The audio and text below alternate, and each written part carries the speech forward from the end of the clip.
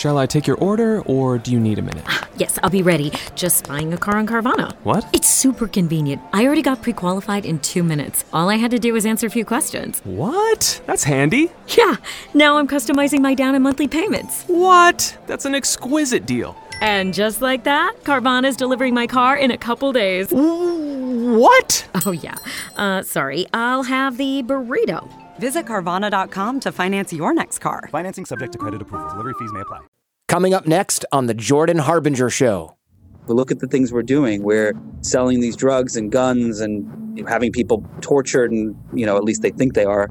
All these things that we're doing, he's like, we've crossed the line a long time ago. And Ross's response is, I don't believe we have crossed the line. I think we've just moved it. Welcome to the show. I'm Jordan Harbinger. On The Jordan Harbinger Show, we decode the stories, secrets, and skills of the world's most fascinating people. We have in-depth conversations with scientists and entrepreneurs, spies and psychologists, even the occasional organized crime figure, arms dealer, neuroscientists, or astronaut. And each episode turns our guests' wisdom into practical advice that you can use to build a deeper understanding of how the world works and become a better thinker. If you're new to the show or you want to tell your friends about the show, our starter packs are a great place to begin. These are collections of some of our favorite episodes organized by topic to help new listeners get a taste of everything that we do here on the show. Topics like persuasion and influence, China, North Korea, technology and futurism, crime and cults, and more. Just visit jordanharbinger.com/start or search for us in your Spotify app to get started.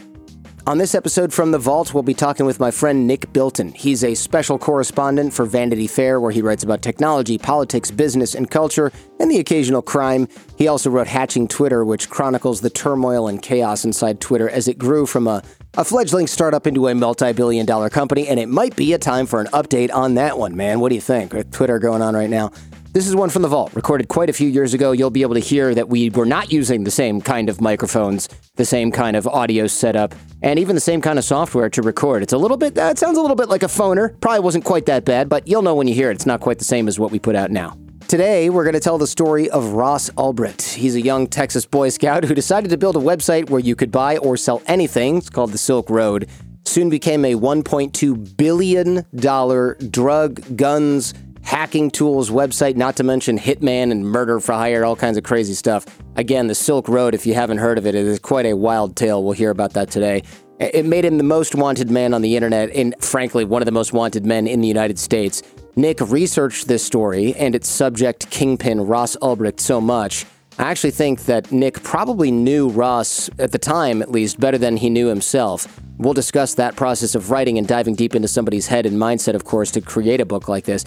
And in an age where technology consumes every moment of our lives, people need to know how their ideas could be used for both good and bad, positive and negative, and this story is really the perfect parable to teach that. So get ready, enjoy this episode from The Vault, here with Nick Bilton.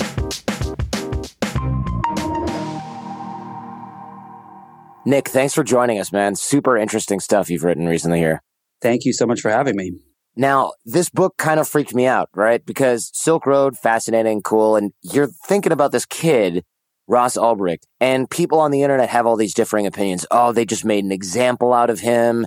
Yeah, he's this innocent internet entrepreneur that kind of got taken away the best years of his life. He's going to be in prison forever, and he just made a couple simple mistakes. But then when I read this book, when I read American Kingpin, I'm thinking, this guy, he might have been good in the beginning, but he certainly didn't end up one of the good guys towards the end.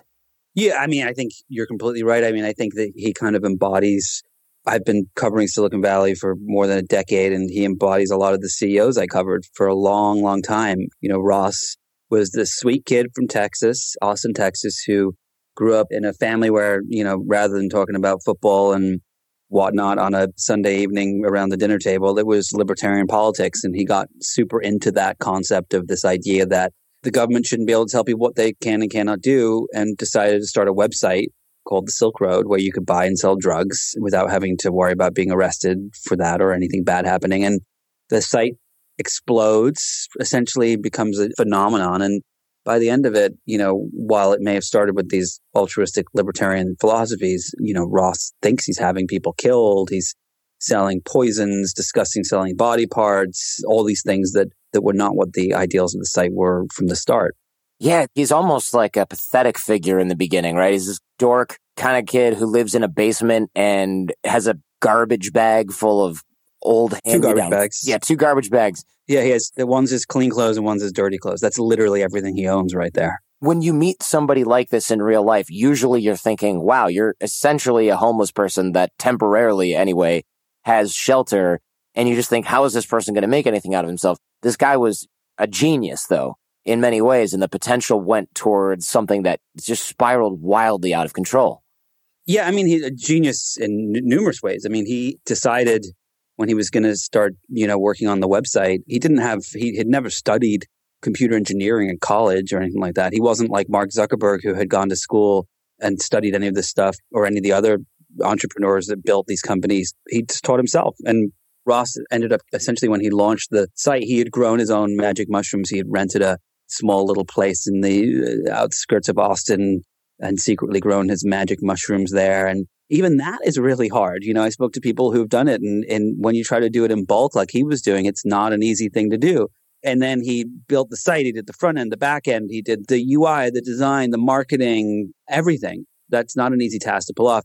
And like you said, it's funny when you kind of think about where Ross ended up and where he is today, you can see that this was kind of the kid that we all knew in college, the weird guy that had these weird philosophies. And had he not gone off and built this drug website, there's a chance that he could have just ended up going and getting a pretty standard job, or even ended up going and working for the government and doing the thing that he hated. And of course, went in a completely opposite direction. And I think in a direction that he never thought it would end up taking him.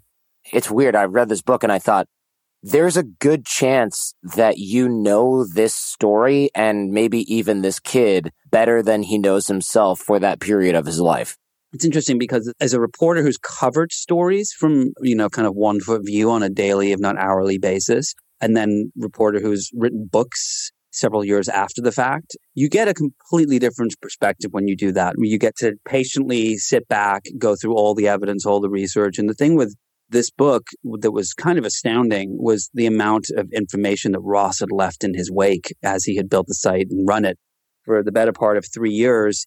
Literally every single communication he had with his employees or with anyone related to the site was captured on his computer in chat logs and emails. And I was able to get access to all the stuff, including photos and videos, and then got access to his social media profiles and all the things that were on there. And working with the research, we kind of built this database that ended up including, I'm not, just saying this, is literally millions of words of different pieces of information. And that stuff all came together and showed this version of this person, and actually showed him changing and morphing over time, going from this kid who was like, I really truly believe this thing I'm building is going to make the world a better place. And then by the end of it, sanctioning the murders and paying for the murders of people that have wronged him on the site or that could potentially, lead to its demise. First of all, I don't even remember chats I had last week. So the fact that you had chat records and email records from this guy from so long ago, the amount of insight you get into someone's mind is tremendous. It's certainly more than you would get with trying to look back at your own 2020 hindsight, or maybe even 2015 hindsight, right? Because everything's tainted by emotions. You're looking at the actual raw data here. Can't really deny anything. How do you think the process begins for someone to go from ideologue, idealist, a libertarian, everybody should be able to do what they want with their body, recreational drugs are healthy for your psyche, to, yeah, let me pay some Hell's Angels $50,000 to torture/murder some guy who I think stole from me, even though I have no proof?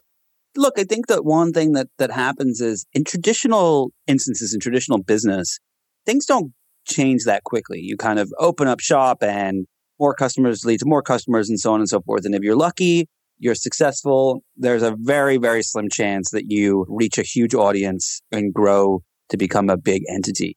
With the internet, it is incredibly different. You can build a business, a website with a few people that can take off in seconds. And when it does, it goes from one person using it or a dozen people using it to 100 million people using it. And it doesn't necessarily mean that you build a successful business. I mean, Twitter is a perfect example of that. This is a company that's got over 330 million people on it, and it's still struggling to figure out what it is and where it's going and if it's going to survive. But a lot of these instances, it happens, almost like a rocket ship taking off. And that was what happened with Ross Ulbricht in the Silk Road. He built the site. He had a few trickles of people coming in and using it, buying the mushrooms he'd grown, the weed that he was selling, things like that. And then more people started buying and selling on the site. And then on June 1st of 2011, Gawker ran an article, Adrian Chen, reporter from Gawker, and the article was talking about the Silk Road, this website where you could buy and sell any drug imaginable. And it exploded from that point on. It was picked up in every news site on the internet and around the world, NPR, local news, you name it. And from that point on, the site became essentially an instant phenomenon. And people had realized, okay, well, if whoever had started, if they hadn't been caught by now, then they weren't going to be caught. And if the site was still going. And so people felt emboldened to use it. And next thing you know, they're allowing people to sell guns, then it's poisons, then it's bomb stuff, then it's how to build your own drug laboratory, then it's cyanide, and there's discussions of selling livers and kidneys, there's hacker tools. I mean, it was just endless, the number of things that you could get on there that you couldn't get very easily in the real world. And there were all these repercussions from that. And, for Ross, I think from a personal standpoint, and you can see this when you kind of read the chats as he starts to change, he starts to kind of become more aggressive in certain instances. He still remains like a sweet guy, but it's so clear that it goes to his head. And it's funny because, in the beginning, when I first found emails of his from when he was younger, when he was in college, or when he ran a business before it was a book-selling business, he never cursed. He would always write the word fudge, like, oh, fudge, I just did this. It was very hokey the way he spoke and wrote. And even as he is running this website and ordering the hits of these people, he's still using those words. He's like still saying, oh, fudge, I wish I hadn't have had to kill him, His personality is changing in the respect of he is becoming more emboldened. He's completely fearless at this point. He doesn't believe there's ever a chance he can ever be caught. But at the same time, he's still got these quirks that remain the same all the way through. That's so bizarre. And it kind of speaks to that separation that we can have when we're interacting with people online. Without question. There is someone who goes on Twitter and, tweets at me or you or anyone and says, you're an X, Y, or Z piece of X, whatever. They would never, ever, ever say that to your face. They have no connection with the fact that the words they are typing into a computer are affecting a human being on the other side of that screen. And I think that the same exact thing was happening with Ross. He had no concept that the drugs he was selling were enabling, teenagers and kids that would not necessarily have been able to get access to some of these things to get access to them. There's a story in the book where Ross goes camping for a weekend and he, enlivened by how well his site's doing, he's making tens of millions of dollars in commission fees on all these drug sales. He meets a girl and falls in love. And over that same exact weekend, there's a kid in Perth, Australia, who gets access to this drug called N-bomb, which you could never have gotten in Perth before. And I spoke to law enforcement there, and they said that you could never have gotten it if it wasn't for the Silk Road because it connected you with these labs in China that make these things called N-bomb and other synthetic drugs. And the kid had an adverse reaction and died. For Ross, I don't think he had any concept of the negative effects of the website. He only chose to see the good side because he was behind a computer. That was it. And you see these sort of attempts for him to rationalize things that are going on and how he becomes more and more isolated from the women that he's dating and his friends can't know about it. He's even having people help code the site that they don't know exactly what they're creating. So he becomes more isolated. And in that sort of weird sphere of isolation, he starts to change in probably ways that he doesn't even recognize. And yet he doesn't seem to notice that it's happening because all of the people that are doing these things are super far away. He's never met them. He's never spoken with them. In his super libertarian ideology, it also is their fault. So he's able to isolate himself from that and just kind of retreat back into the ideology in a way. Yeah, the ideology was this justification all along. And I think that that's where I completely can understand where Ross is coming from. And I understand the arguments in the defense of him and the site when it comes to certain aspects of it. I do believe that certain mild drugs should not be illegal. I think it's just ludicrous. This is one of Ross's original arguments. When you look at the number of people who die from eating Big Macs every single year, tens of thousands of people from heart disease and so on, or the number of people that die from alcohol, and then you compare it with the number of people who die from taking magic mushrooms, for example. There's only literally in the last 30 years, there's only 2 recorded instances of people dying from magic mushrooms. And those are not even proven to be from the actual magic mushrooms. Yet, if you get caught dealing that in Texas, for example, dealing magic mushrooms, you can go to jail for life. And I think that's insane. And I think that's part of the broken system. And I do agree with him on that. Where I don't agree is that things like heroin and fentanyl, last year alone, more people died from heroin and fentanyl, the synthetic version of it, than died from gun deaths in America. And I don't think that those things should be legal. And I think that we have a responsibility as a society to stop them. Is the war on drugs working? No, it doesn't work in the way that it does. But that doesn't mean that these things should be legal. And I think that that's where there was this huge disconnect with Ross, too, that he was never able to see that these drugs that he was selling were having incredibly negative effects on people's lives. He was just, in his mind, he thought he was saving the world from the tyrannies of government and the rules that exist. And that was it. Have you ever spoken with him? I mean, I would imagine he's kind of literally on lockdown. Are you able to get in there at all and talk with him? No, I didn't speak to him. I spoke to his mom a little bit on the courthouse steps, and I, saw him during the trial. And for listeners, that's not giving away the ending, believe it or not.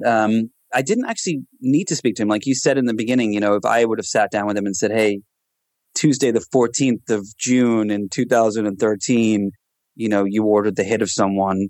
What were you doing? A, he probably wouldn't remember. And B, he's not going to tell me because he's in the middle of an appeal process and so on. And those chat logs, when you kind of take those chat logs, you take thousands of photos I had access to, the videos, his social media posts, which all happened concurrently. You can see exactly where he was and what he was thinking. And he had diaries that he kept on his computer. He would write online about dreams he'd had. I mean, he kept probably the most robust amount of information online in a digital form about himself than any single person I've ever written about in my entire life.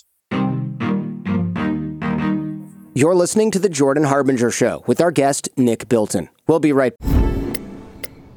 Oh, should we start this show? Yeah, I'm down. Just buying a car on Carvana first. Ooh, for real? Yeah, it's super convenient. I already got pre-qualified in 2 minutes. All I had to do is answer a few questions. Ooh, that's helpful. And now just customizing my down and monthly payments. Ooh, that's a very fair deal. Yep. Boom. Just bought a car. And you get to take me to the Carvana vending machine in a couple days to pick it up. Ooh. I'm kind of busy. Visit Carvana.com to finance your next car. Financing subject to credit approval. Back. If you're wondering how I managed to book all these authors, thinkers, creators every week, it is because of my network. And I know networking is kind of a gross word. This course is about improving your relationship building skills and inspiring other people to want to develop a relationship with you. The course does all that in a super easy, down-to-earth, non-cringy, not very networky feeling way. No awkward strategies, no cheesy tactics, just practical exercises that are going to make you a better connector, a better colleague, a better friend, a better peer. 6 minutes a day, that's all it takes. Many of the guests on the show already subscribe and contribute to the course. Come join us. You'll be in smart company. You can find the course at jordanharbinger.com/course. Now, back to Nick Bilton. It seems like a strange contradiction because here's this guy that uses Tor and these encrypted web browsers and all of the, Bitcoin is all the payment system. He's moving around. He pays for things in cash. But this jackass can't get a Moleskine and write things down, or he's, he's in live chatting with his criminal business partner every single thing that's going on all day long. I mean, how do you reconcile that level of carelessness?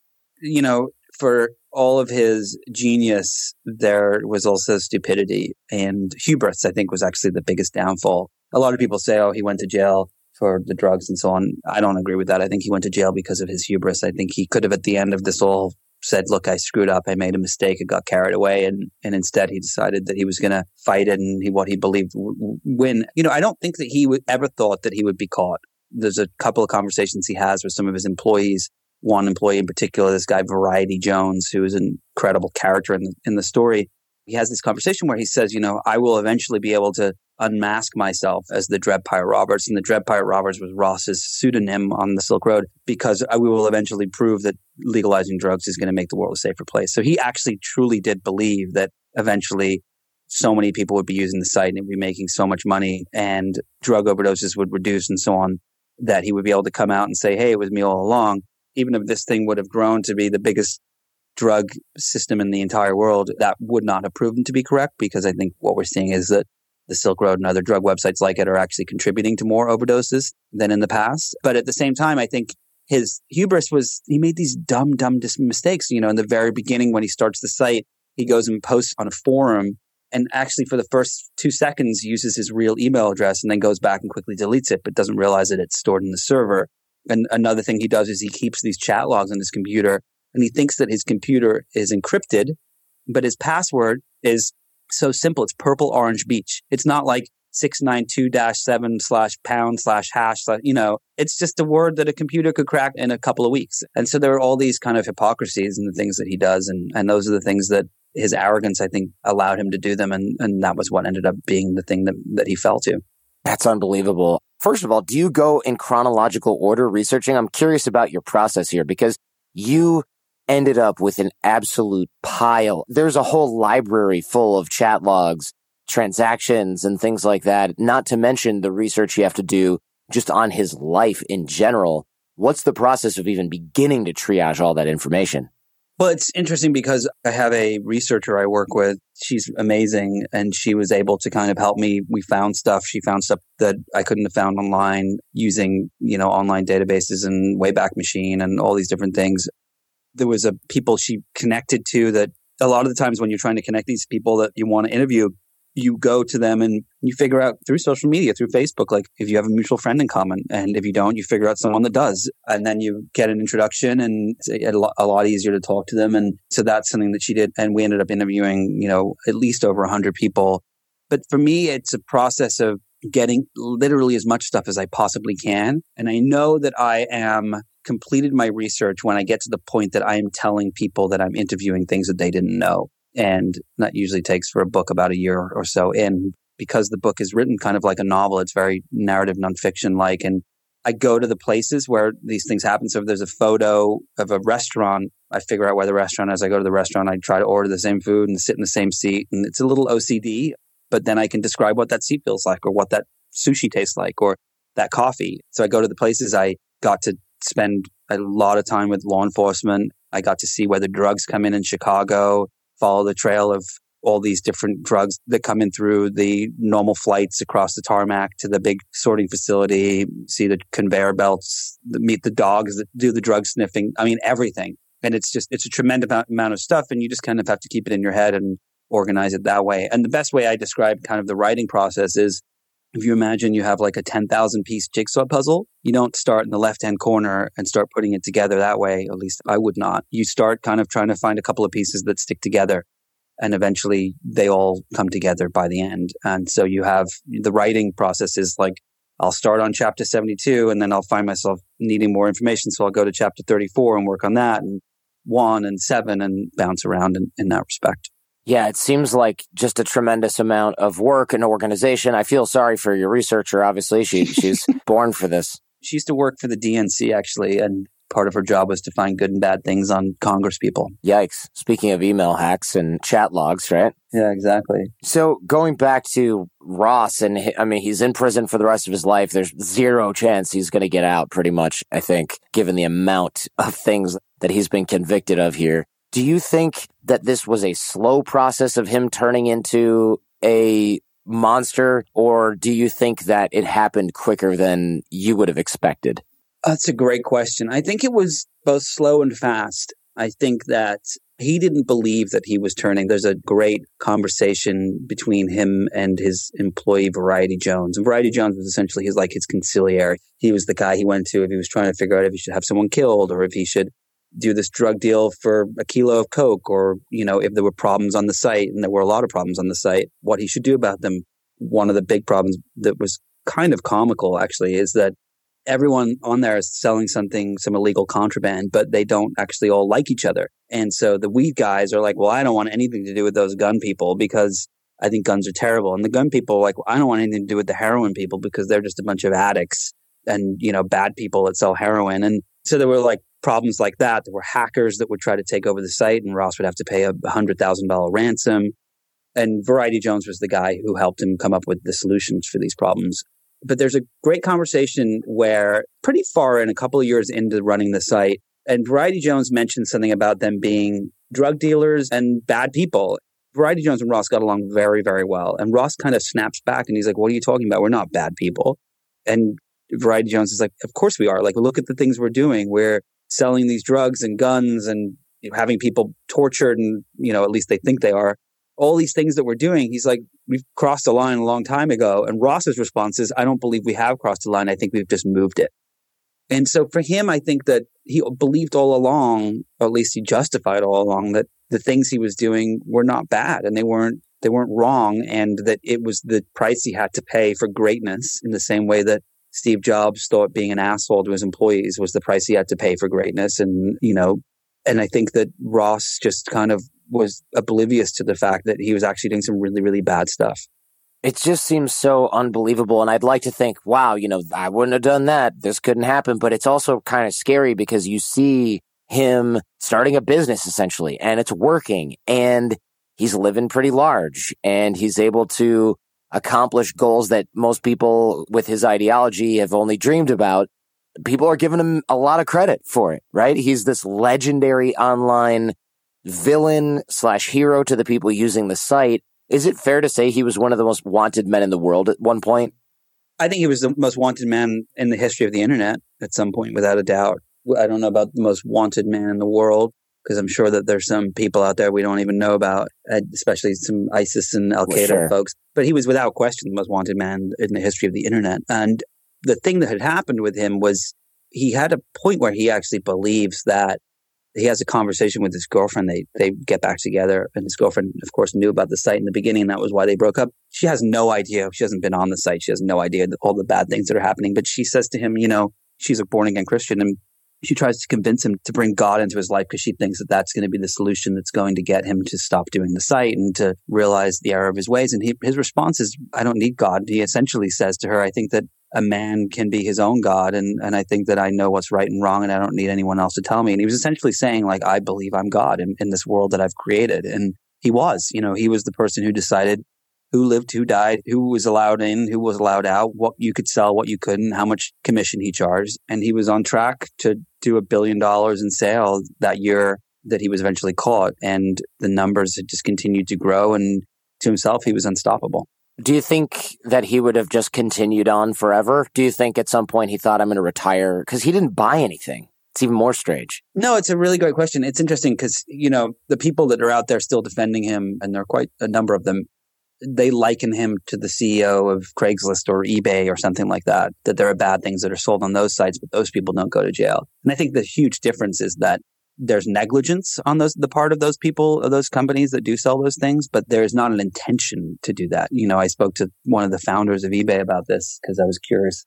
And they were saying, look, when we first started, we had no idea someone would come on the site and try to sell drugs. We had to institute policies to ensure that didn't happen. And then when people started selling guns, we had to institute policies to ensure that didn't happen, and so on and so forth. So it was a process of eliminating those things. Whereas with the Silk Road, the entire intention was to sell those things. And the entire system was built to ensure that people didn't get caught. There was tumblers to ensure that your money couldn't be traced. There were tips on how to get certain drugs through the mail, or how to create a dead drop, which is where you leave things in certain places for people to get them. The entire intention was to subvert the law and to get around the government. And so it's not necessarily a very valid argument in my point of view.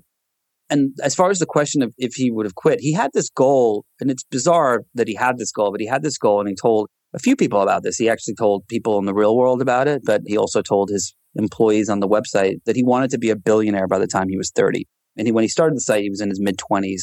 If he hadn't been caught, he would have gotten to that point pretty quickly because the value of Bitcoin was doubling, tripling on almost like a daily basis. So if he had $1 in his Bitcoin wallet one day, it was worth $2 the next, and $4 the next, and so on. And I wonder if he would have gotten to that point and then he would have quit, if he would have been unable to walk away. The irony, something I'm sure that he regrets, is that if he would have walked away literally 2 weeks before he was caught, he would have gotten away. Even if they knew who he was, they would never have been able to charge him. And he would have gotten away with tens of millions of dollars. Yeah, he could have just wiped his laptop and been like, I'm staying in Thailand and I'm going to launder this. And they would never have been able to prove it was him. He could have said, well, I didn't register that account. It was somebody else, or I have nothing to do with it, because they had to catch him red-handed with his hands on the laptop logged into the site to be able to prove that it was him. Jeez, high bar. I mean, the law enforcement officers that were chasing him must have just been sweating bullets the entire time. They told me they didn't sleep for weeks. I mean, that's another aspect of the story that's fascinating. I mean, if you think about the book, it's really a book about ambition. It's a story of ambition of people trying to be successful and doing it at all costs. When you kind of look at the law enforcement side of it, you have essentially 4 or 5 main groups around the country that are trying to figure out who the Dread Pirate Robertson, the founder of the Silk Road, is. You've got the Department of Homeland Security in Chicago. You've got the DEA in Baltimore, FBI in New York, the IRS in New York. You've got local and state police, and then a Secret Service agent that's part of this DEA task force. 2 of the people end up turning bad. The DEA agent, this guy Carl Force, starts selling information to the Dread Pirate Roberts about his case and starts bribing him for bitcoins. The other Secret Service agent steals over $1 million in bitcoins during an arrest and blames it on the person he arrested. And the story just becomes insane after a little while, where it gets to the point where you're like, are you kidding me? This is what's happening? Yeah, we see the Secret Service agent, essentially they're kind of keeping one of the informants incognito. They rob his Bitcoin wallet or his blockchain wallet. And then that causes Ross/Dread Pirate Roberts to think, I better kill this guy because he's stealing from me. And then he hires the DEA agent to kill the guy because he thinks the DEA agent is a South American drug smuggler. I mean, just even saying these things out loud is just insane. And it turns out the DEA agent fake kills the guy and then takes the money that he was supposed to give back to the DEA for the murder and keeps it. And, it's just crazy. And then, there were these other bizarre little parallels that happen. Like Ross, when he started the website, he got really into the TV show Breaking Bad. And so he would sit there, half naked in this room of chemicals and drug equipment, growing shelves full of magic mushrooms in secret with cardboard taped to the doors and the windows so no one could see in, watching Breaking Bad. And when he's finally caught in this library in San Francisco, he gets caught trying to download a conversation about the last episode of Breaking Bad because the grand finale of the show had happened the night before. And that was the whole reason he went to the library in the first place. This is the Jordan Harbinger Show with our guest, Nick Bilton. We'll be right. This episode is sponsored in part by Maui Nui Venison. Maui Nui Venison is a mission-based food company bringing the healthiest red meat on the planet directly to your door. I love, this meat and the mission. First off, it's seriously delicious. It's not gamey at all. I thought it would be kind of gamey. I've had venison before. It's easy to cook. The whole family enjoys it. I feel good about Maui Nui Venison from an ethical standpoint because not only does this company provide the most nutrient-dense and protein-dense red meat available, this is the only stress-free, 100% wild-harvested red meat on the market, an operation that is the only one of its kind in the world, as far as I know, actively managing Maui's invasive axis deer populations. You don't think of deer as a pest, but they literally are, helping to restore balance to vulnerable ecosystems and communities in Hawaii. I highly recommend trying their all-natural venison jerky sticks. If you're a jerk like me, for an optimal protein snack as well as a wide variety of fresh cuts, all available in their online butcher shop. Get 20% off your first order at mauinuivenison.com/Jordan. That's mauinuivenison.com/Jordan. I know you can't spell that. It'll be linked in the show notes. Get back. If you like this episode of the show, I invite you to do what other smart and considerate listeners do, which is take a moment and support our amazing sponsors. All of the deals, all the discount codes are in one place, jordanharbinger.com/deals. You can also search for any sponsor using the search box on the website over at jordanharbinger.com. Thanks so much for supporting those who support us. It really does keep us going and makes it possible to continue creating these episodes week after week. Now for the rest of my conversation with Nick Bilton. Of course he's watching Breaking Bad, and instead of science, it's JavaScript or whatever sort of encryption crap he's using. Do you think that this can happen to anyone? I mean, do you think, look, this isn't just youthful, or this is maybe just youthful folly? This type of corruption of the brain could happen to anybody who ends up with this type of success this quickly or something like that? No, I don't think it can. I think that it's a specific personality. I think that there are a few things that come into play. One is he had a family that loved him. He had parents and siblings and cousins and aunts and uncles and so on. But he became so insular, he wasn't telling them about what he was doing, right? And so he didn't have, his girlfriend kept saying to him, you shouldn't be doing this, you shouldn't be doing this in the early days of the site before it really kind of got out of control. He chose not to listen to her, and he chose not to listen to another friend who knew about it. And I think that the thing that I have found covering the biggest CEOs in the world for so long, when I used to be at the New York Times and now Vanity Fair, and interacting with them is the ones that are the most successful, not in a financial way, because I don't think that is the key to success in any way, shape, or form, but are the most successful in feeling that they have accomplished something, that they've contributed and so on, are the ones that have a family and that's more important to them than the thing that they're creating. The thing they're creating is fulfilling and it's important, but it's not more important than the people around them that they care about. And the other folks, I think, that are willing to do anything at all costs to win, there's never going to be anything that they will win at because they're going to need more and more and more. And the perfect example of that is, Donald Trump wants to be more famous and more famous and more famous. And there's no amount of fame that will ever satiate his appetite for feeling loved by this fame. Kanye West is the same way. A lot of CEOs in Silicon Valley are the same way as far as their success. It is a personality type that is able to build a huge business. It is a divergence of personality that decides that they're going to do everything at all costs to win, and one that understands that this is not everything. What about the parallels, if any, between Ross and Silk Road and the founders of Twitter? Is there a link between personality change and success that you've identified here? Well, I wouldn't just say with the personalities of Twitter, but I would say with a lot of personalities in Silicon Valley. It's interesting because Ross, he read all those Ayn Rand books all the Valley CEOs read. On Facebook, he quotes the same libertarian quotes like ask for forgiveness, not for permission, all these kinds of bizarre Ayn Rand quotes that I've seen, founders tweet or post on social media. And the way that he ran his business was very similar, to the way these guys ran their businesses. Defiant and recalcitrant and a point of pride that they are willing and capable of making decisions that could harm other people in order to save the business. That to them, to all these folks, is a point of, okay, well, I'm doing the right thing and I'm the only person that can make this decision. And I think that was a huge similarity between Ross and all these other CEOs. It seems like a little bit of a dangerous slope because when I read this, I thought, I would never do this. I just don't have the ideology really to back it up. It seems like it starts with the ideology and then you have to almost have quick success that you can't really handle or kind of acclimate to in order to have this. It's almost like a snapping point at which you become somebody who's totally different. It's not even just your dark side coming out. It's almost like you're becoming someone else. What do you think about that?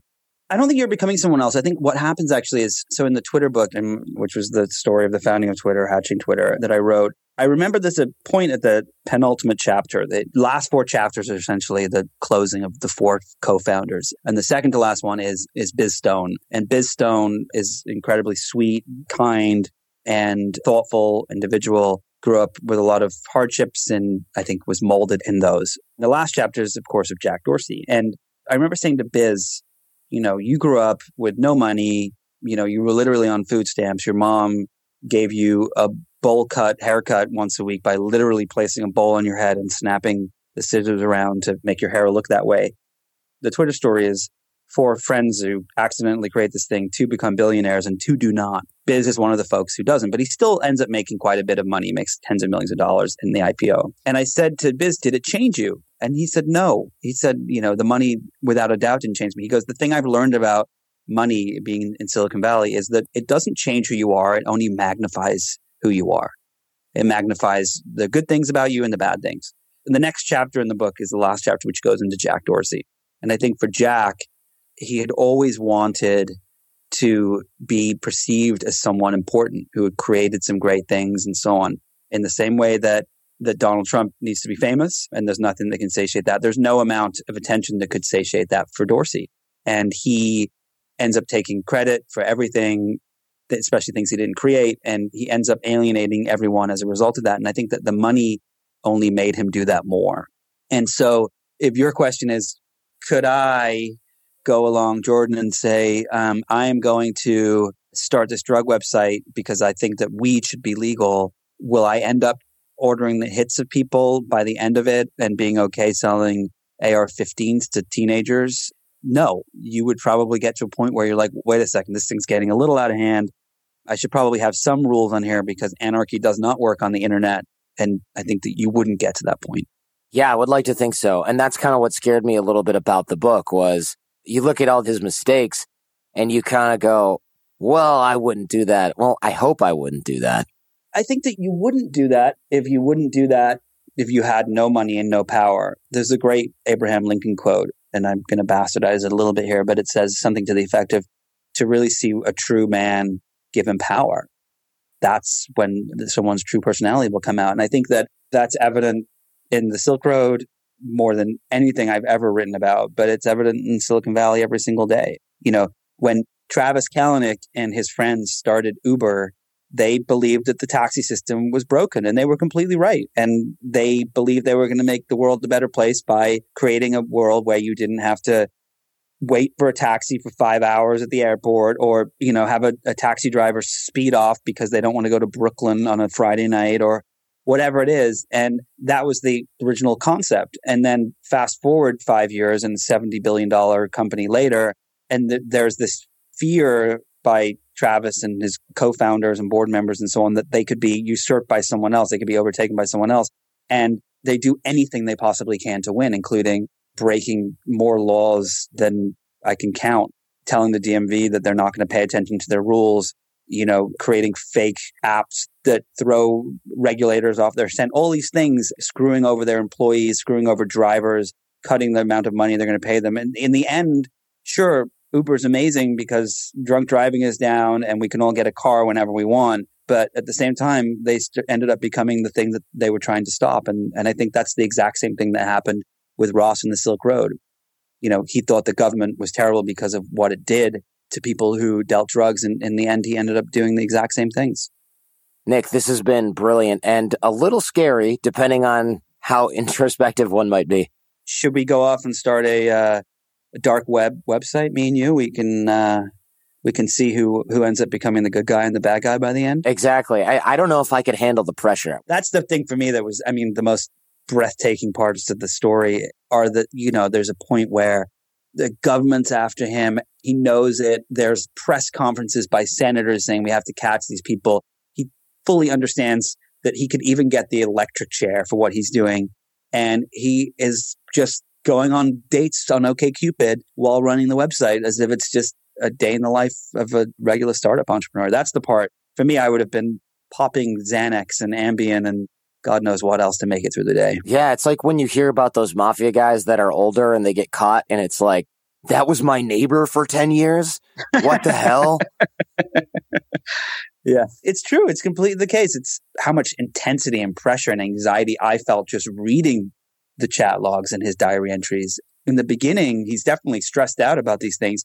By the end, he has these diaries he keeps of like what he's done every day.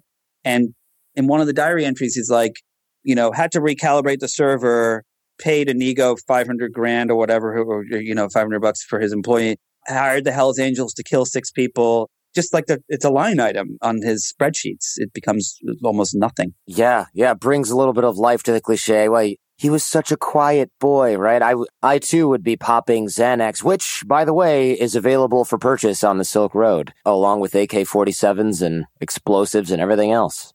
Nick, thank you so much, man. It's been super enlightening. Thank you for having me. I've got some thoughts on this episode, but before I get into that, Ray Dalio began investing at age 12 and now has over $160 billion under management at his company, Bridgewater Associates, the largest and best performing hedge fund in the world. It's no surprise that he's known as the Steve Jobs of investing.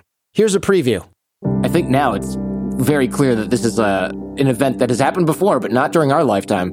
Of course it is. The last one that happened was in 1918, and it happened right at the end of World War I.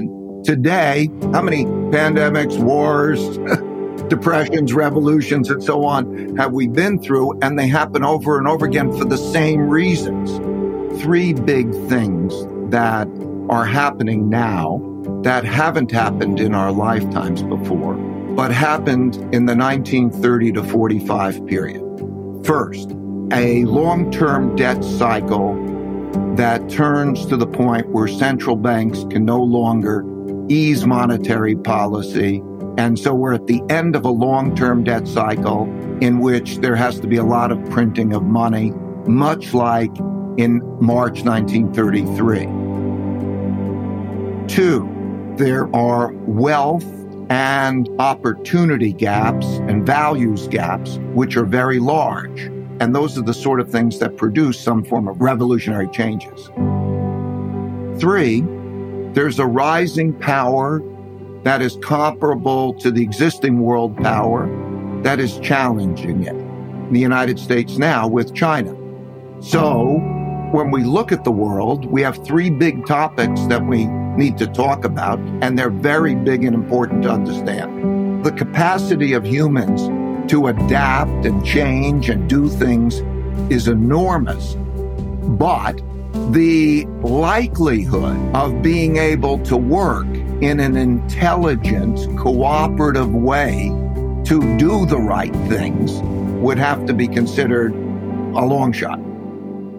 For more with Ray Dalio, including the predictable cycles that contribute to the rise and fall of great and once great nations on the world stage, and where Ray sees these cycles heading now and how we should prepare ourselves for the less comfortable cycles we're bound to experience in the future, check out episode 389 of The Jordan Harbinger Show.